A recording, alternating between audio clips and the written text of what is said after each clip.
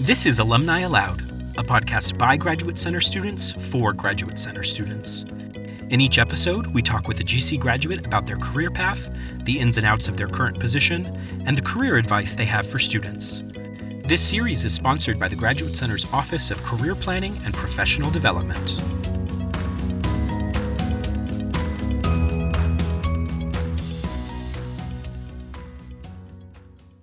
Hello, I'm Joseph Paul Hill, a PhD candidate in theater and performance at the Graduate Center and a fellow in the Office of Career Planning and Professional Development.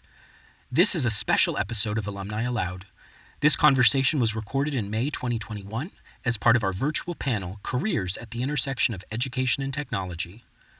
During the event, our three GC alumni panelists, Drs. Maria Ginelli, Barbara Hubert, and Erin Rose Glass, answered audience questions about their experiences working in EdTech. To begin the event, I asked our three panelists to introduce themselves by describing their transition from graduate school to their current positions. First up is Maria Ginelli, who has a PhD in educational psychology and is the Senior Manager of Online Teacher Education Programs at the American Museum of Natural History. Maria, is it okay if we start with you? Absolutely, Joseph. Thanks for the introduction, and thanks everybody for joining us. My research at the GC was around pre-testing and different types of feedback in online courses for adults. And I did that because I was working at the museum while I was a student at the GC. And part of what I do at the museum is manage the partnership with Coursera, where the museum has a half a dozen science courses for educators. So I was already steeped in all of that big data. And Coursera's platform lets you do multivariate experiments on the back end. So I used that for my research, kind of double dipping a little. The work I was doing at the museum helped me at the GC and vice versa. I'm still doing that research now because of the findings from my study. So we're in the second version of that, and I'll be looking at that data in the next few months. At the museum, I manage online teacher professional programs. So the museum has graduate courses for science teachers. There are 3 credit courses that are completely online, really packed down to 6 weeks. So I manage that program along with the Coursera partnership. The trajectory was interesting. I came into educational technology because I was a research subject in the nation's first educational technology trial back in the 1990s at a public school in New Jersey, and just became fascinated with the whole idea that you could be a doctor but not have a medical degree, and thought, I want to study what other people do too. And so it's just been a wide arc since then. Next is Barbara Hubert, who has a PhD in urban education and was the Director of Professional Learning at BrainPop. Since our event, Barbara has been promoted to Director of Learning Experience Design. Hi, I'm Barbara Hubert. My dissertation was about thinking through the discursive practices of Teach for America core members and what they said both about schooling and disability. I have a background as a special education teacher for many, many years, and so definitely brought that into my interest in work at the Graduate Center. And I think the sort of through line from my work at the Graduate Center to what I'm doing now is really rooted in this assumption of the access that we create for kids instructionally and what that does for how we're labeling kids as disabled in the systems that we're sort of moving them through and the opportunities we're giving them. So for me, it was thinking through a lot of what were teachers on the ground in a very narrow subsect that was sort of more broadly contextualized in neoliberal education reform movements.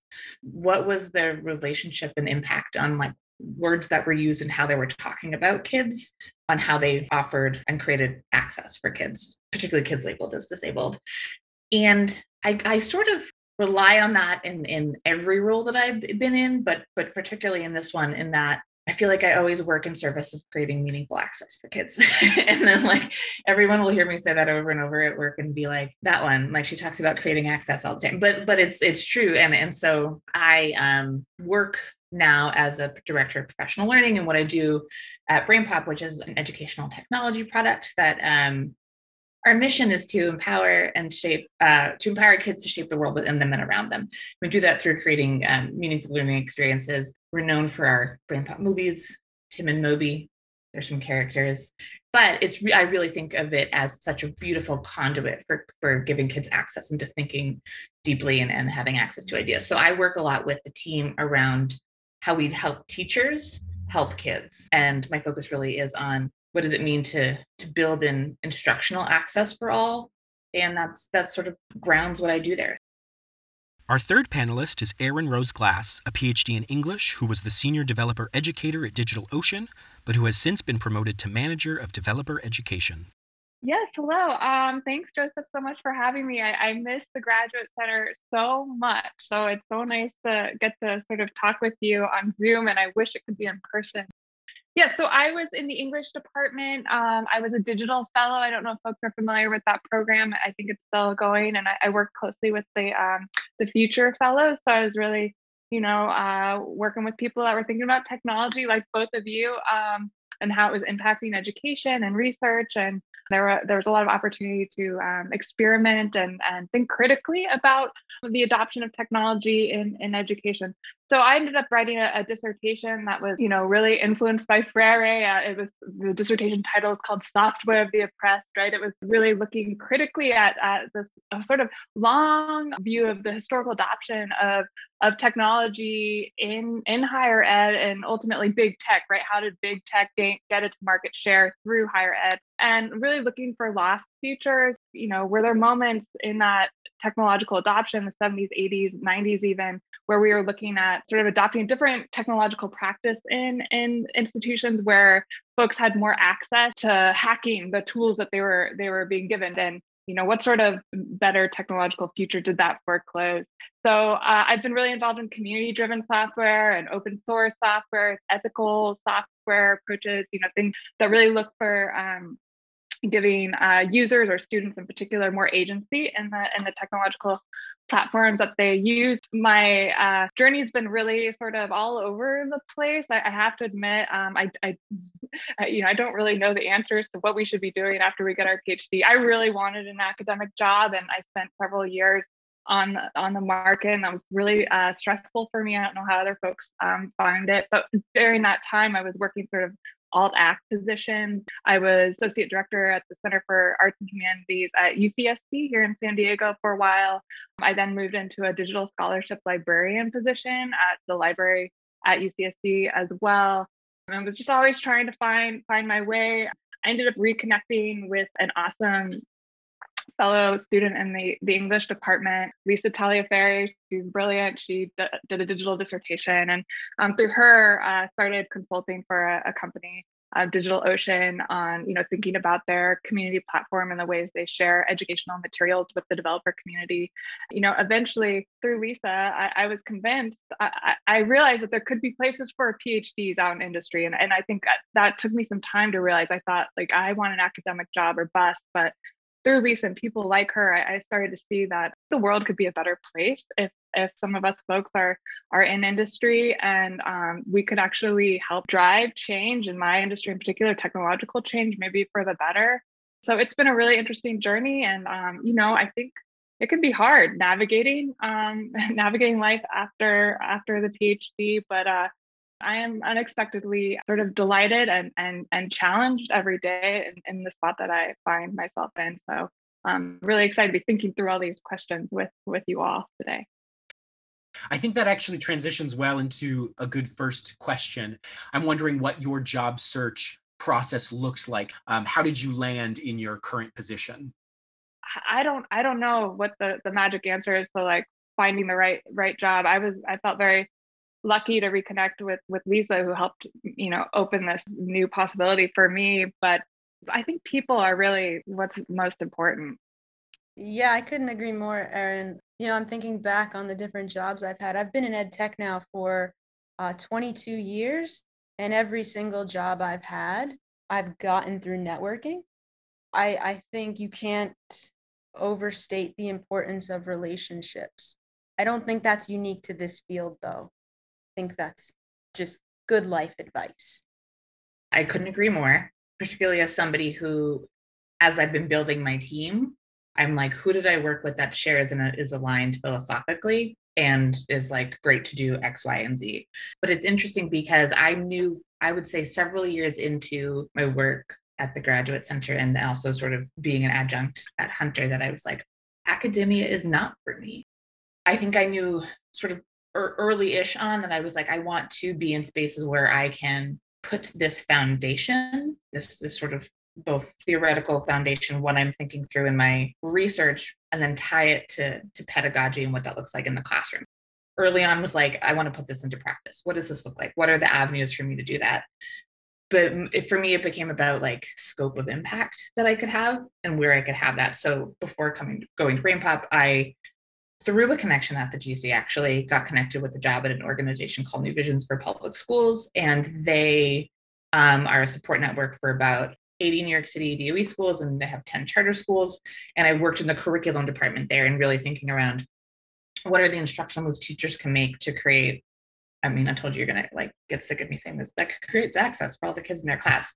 But truly, that's what I did there. And I loved it. And I got to work with teachers to help them do that. And I was like, yes, this is where I want to be, because I'm like holding all these pieces and I can still do work around like, what does it mean to socially construct disability, right? Like, let's unpack that. Like, how are the barriers that we're putting up in our classroom disabling our students versus our students being disabled? So we could still have those conversations, and then I could help teachers do something with it, just for, instead of sort of existentially being like, yeah, well, what do I do next, right? So I wanted to put myself in that, like, what do I do next space. I found BrainPop on my own.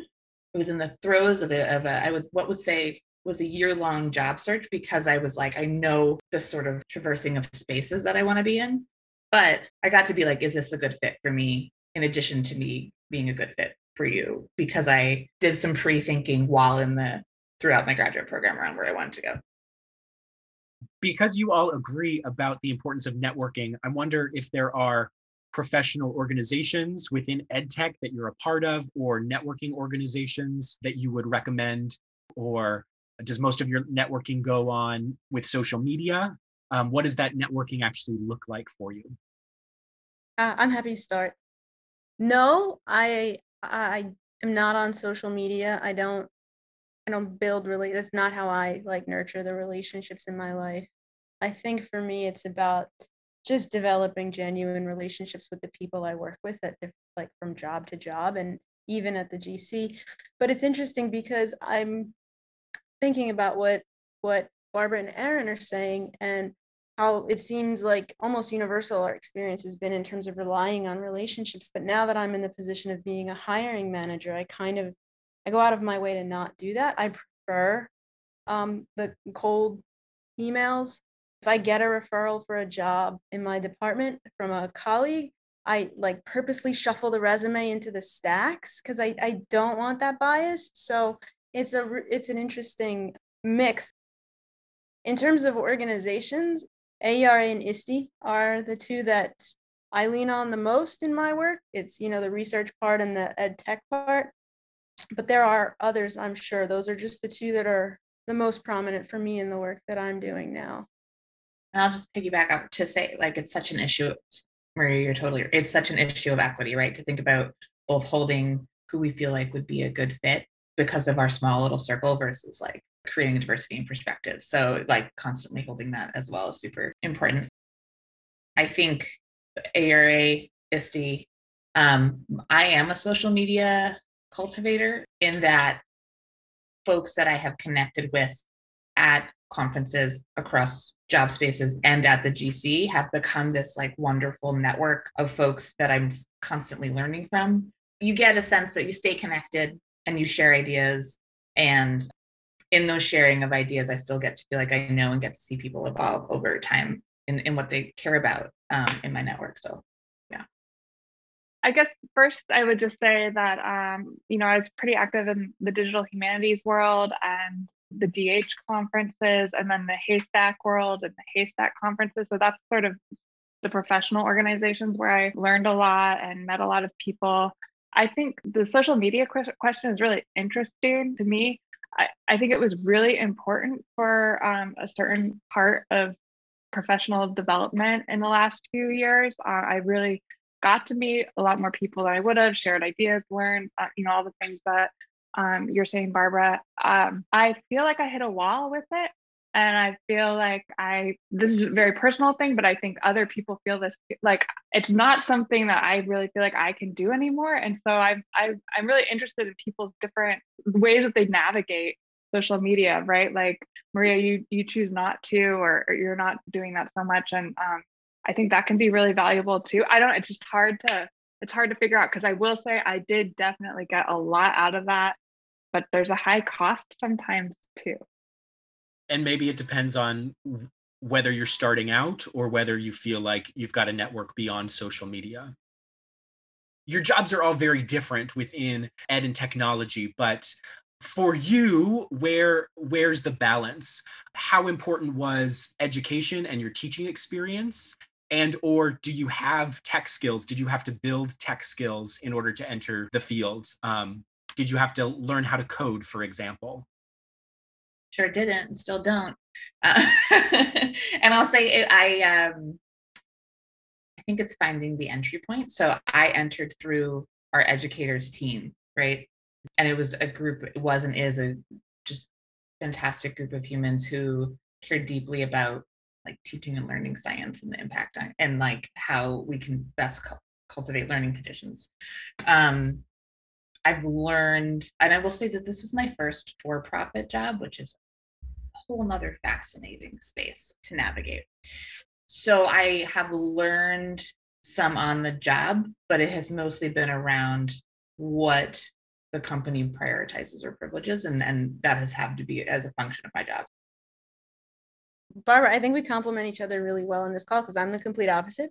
I don't have a single day of teaching experience under my belt. I'm sort of an outlier in the education world, but I code all the time as part of my job. And I'm sure at some point I could let that go, but it's part of the job that I really enjoy.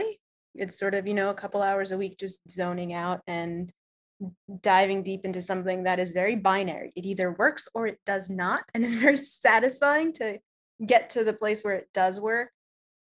So there is a bunch of that in what I do, and doing some very light editing of images and testing different prototypes in the learning management system that we use. I had to learn SQL for my dissertation because all of the big data that comes from Coursera comes down in SQL tables, and I had to learn how to write the queries to aggregate it all. So I actually worked with a computer scientist to learn how to do that.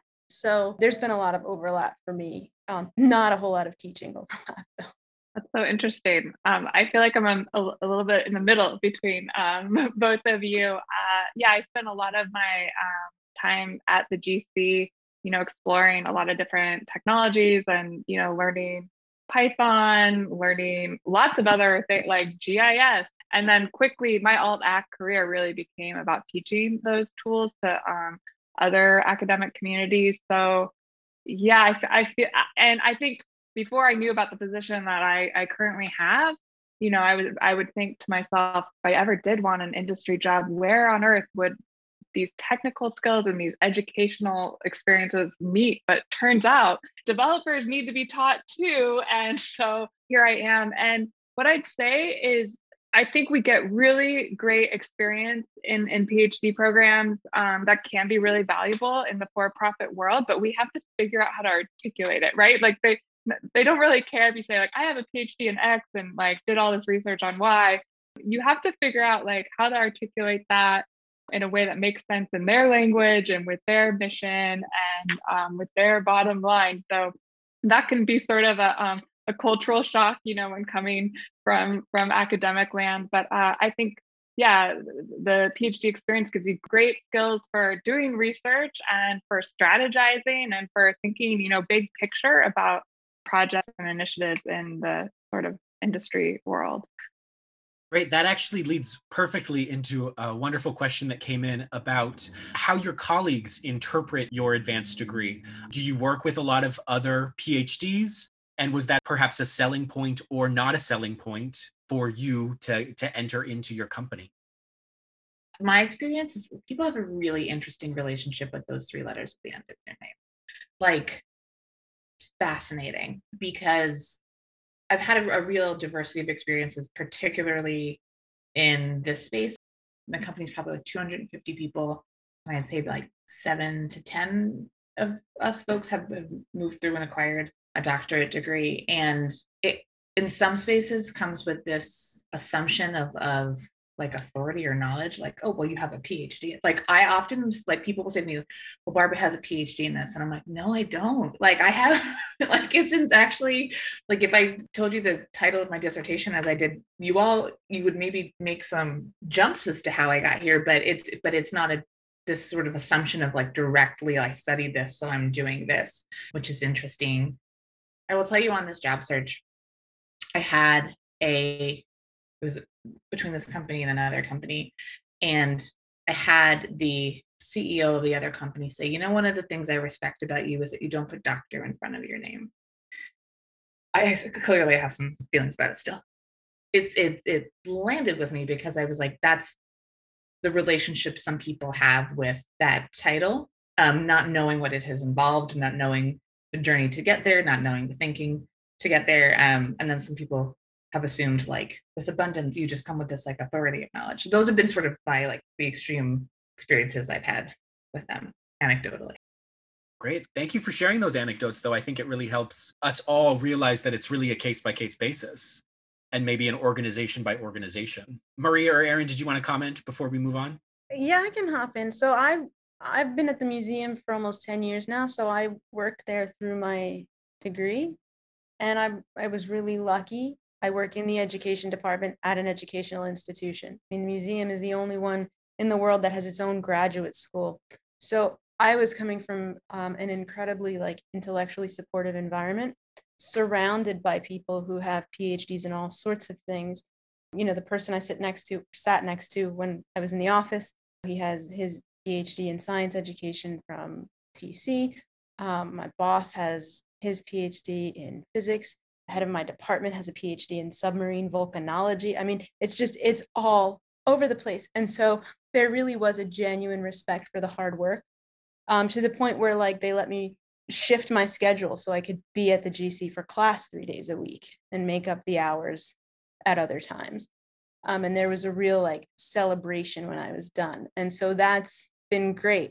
The other side though is that it's a very old institution where the credential kind of matters a little more than I wish it did. I don't think respect should come from whether or not you have this piece of paper. So that can be a little weird navigating that, but I'm happy to be navigating it from this side now that it's all done. So I do think it's probably a case by case basis or an organization by organization basis. But I will say I felt incredibly lucky to have the support I did at the museum.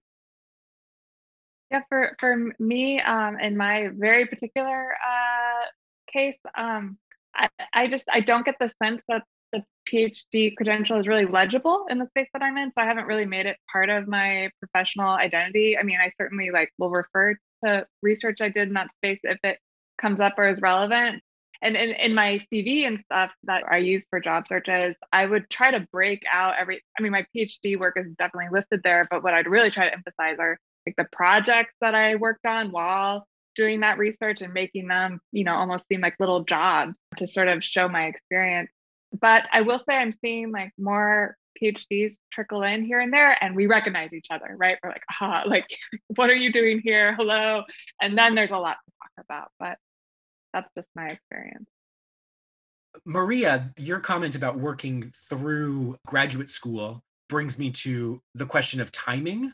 If you know you're not going to go into academia, should you be looking for a job before you finish the dissertation? Yeah, so I'm risk averse, so I would always say get the job before you're done, because it's better to have it and have to finish up the degree than it is to finish up the degree and then be jobless for 2 years.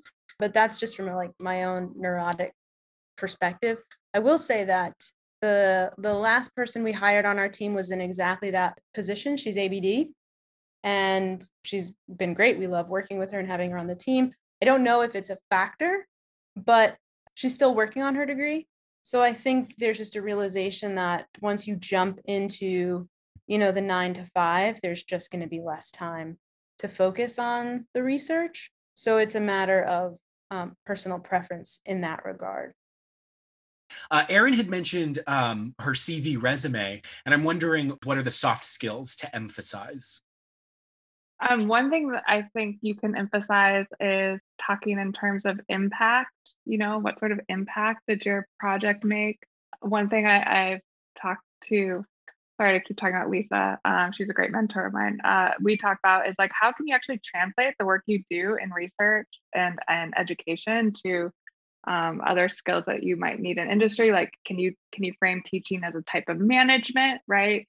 Can you frame different academic projects as I don't know, right? So just maybe even just familiarizing yourself with some of the language in the industry that you're looking at, and think about how the academic experiences that you have, that you might be able to reframe them in ways that speak to those kinds of business projects.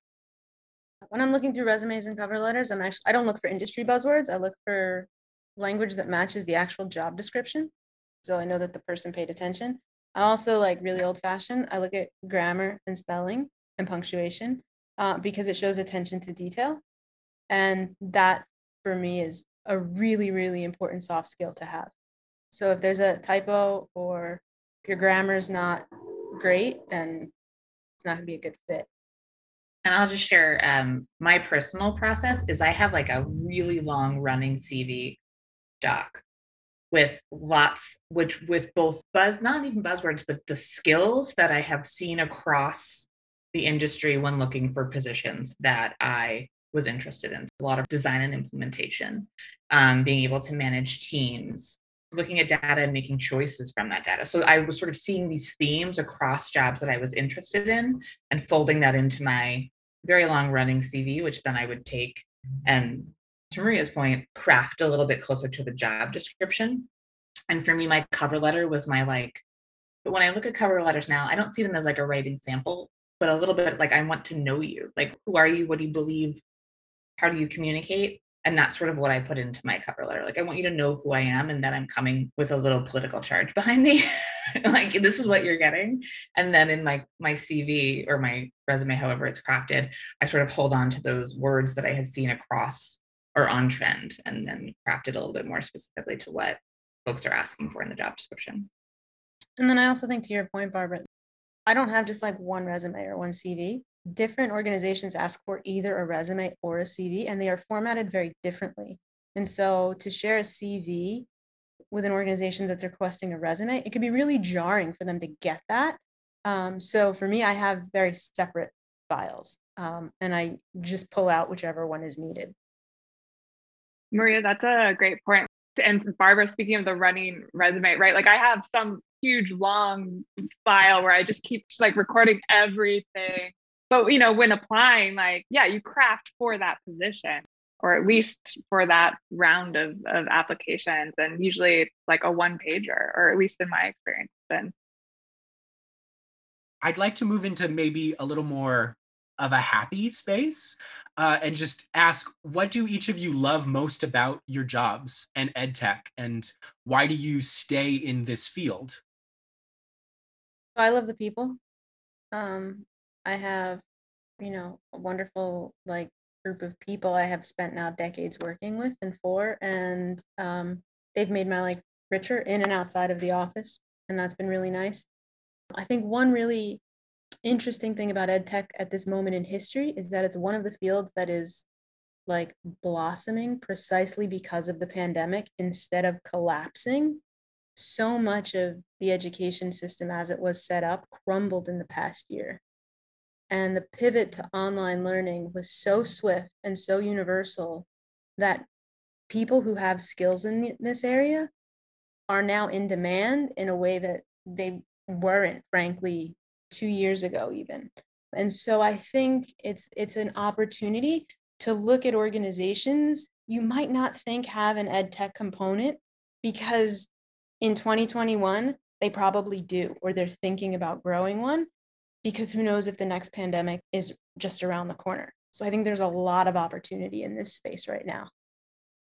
And I think, just to build on that, moving from education to ed tech, I have expanded my own skill set in terms of how things like product management, project management, right? There's just a very different world that I have access to in terms of people's roles. And so I'm learning a tremendous amount. And the learning is going both ways. And that feels really nice to be like, how can we all come at this shared goal?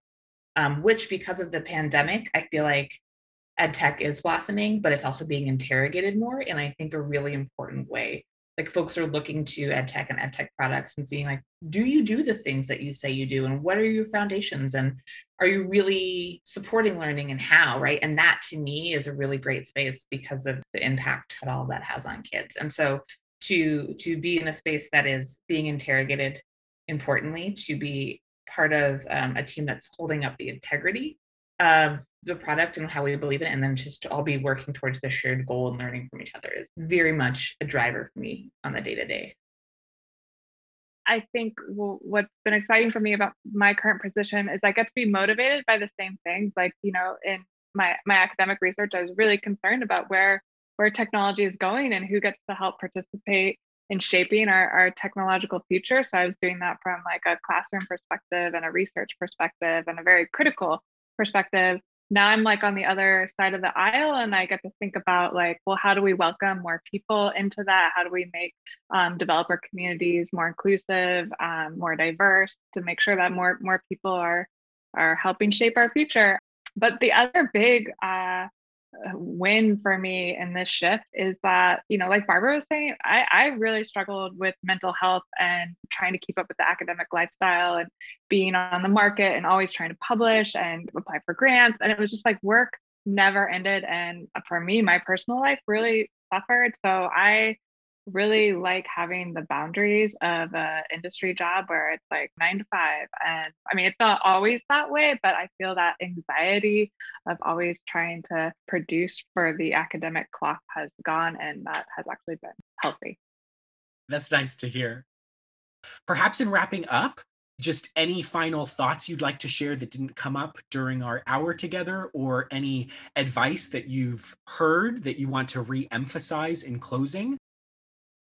I don't know if it's relevant to anyone here, but I'll say something that I wish maybe people did tell me a few years ago, is like, if it feels hard or dark, right? Because sometimes searching for jobs or trying to figure out what to do after the PhD, if it feels dark, like, no, you're awesome and you are going to bring so much value to whatever organization or company or project that you get to, and just believe in yourself. And I'm sorry if this is cheesy, but I think there are points I really needed to hear this, and just be open to opportunities, even if they don't look like the ones you were hoping for. Like, sometimes there's a lot more out there than you imagined previously.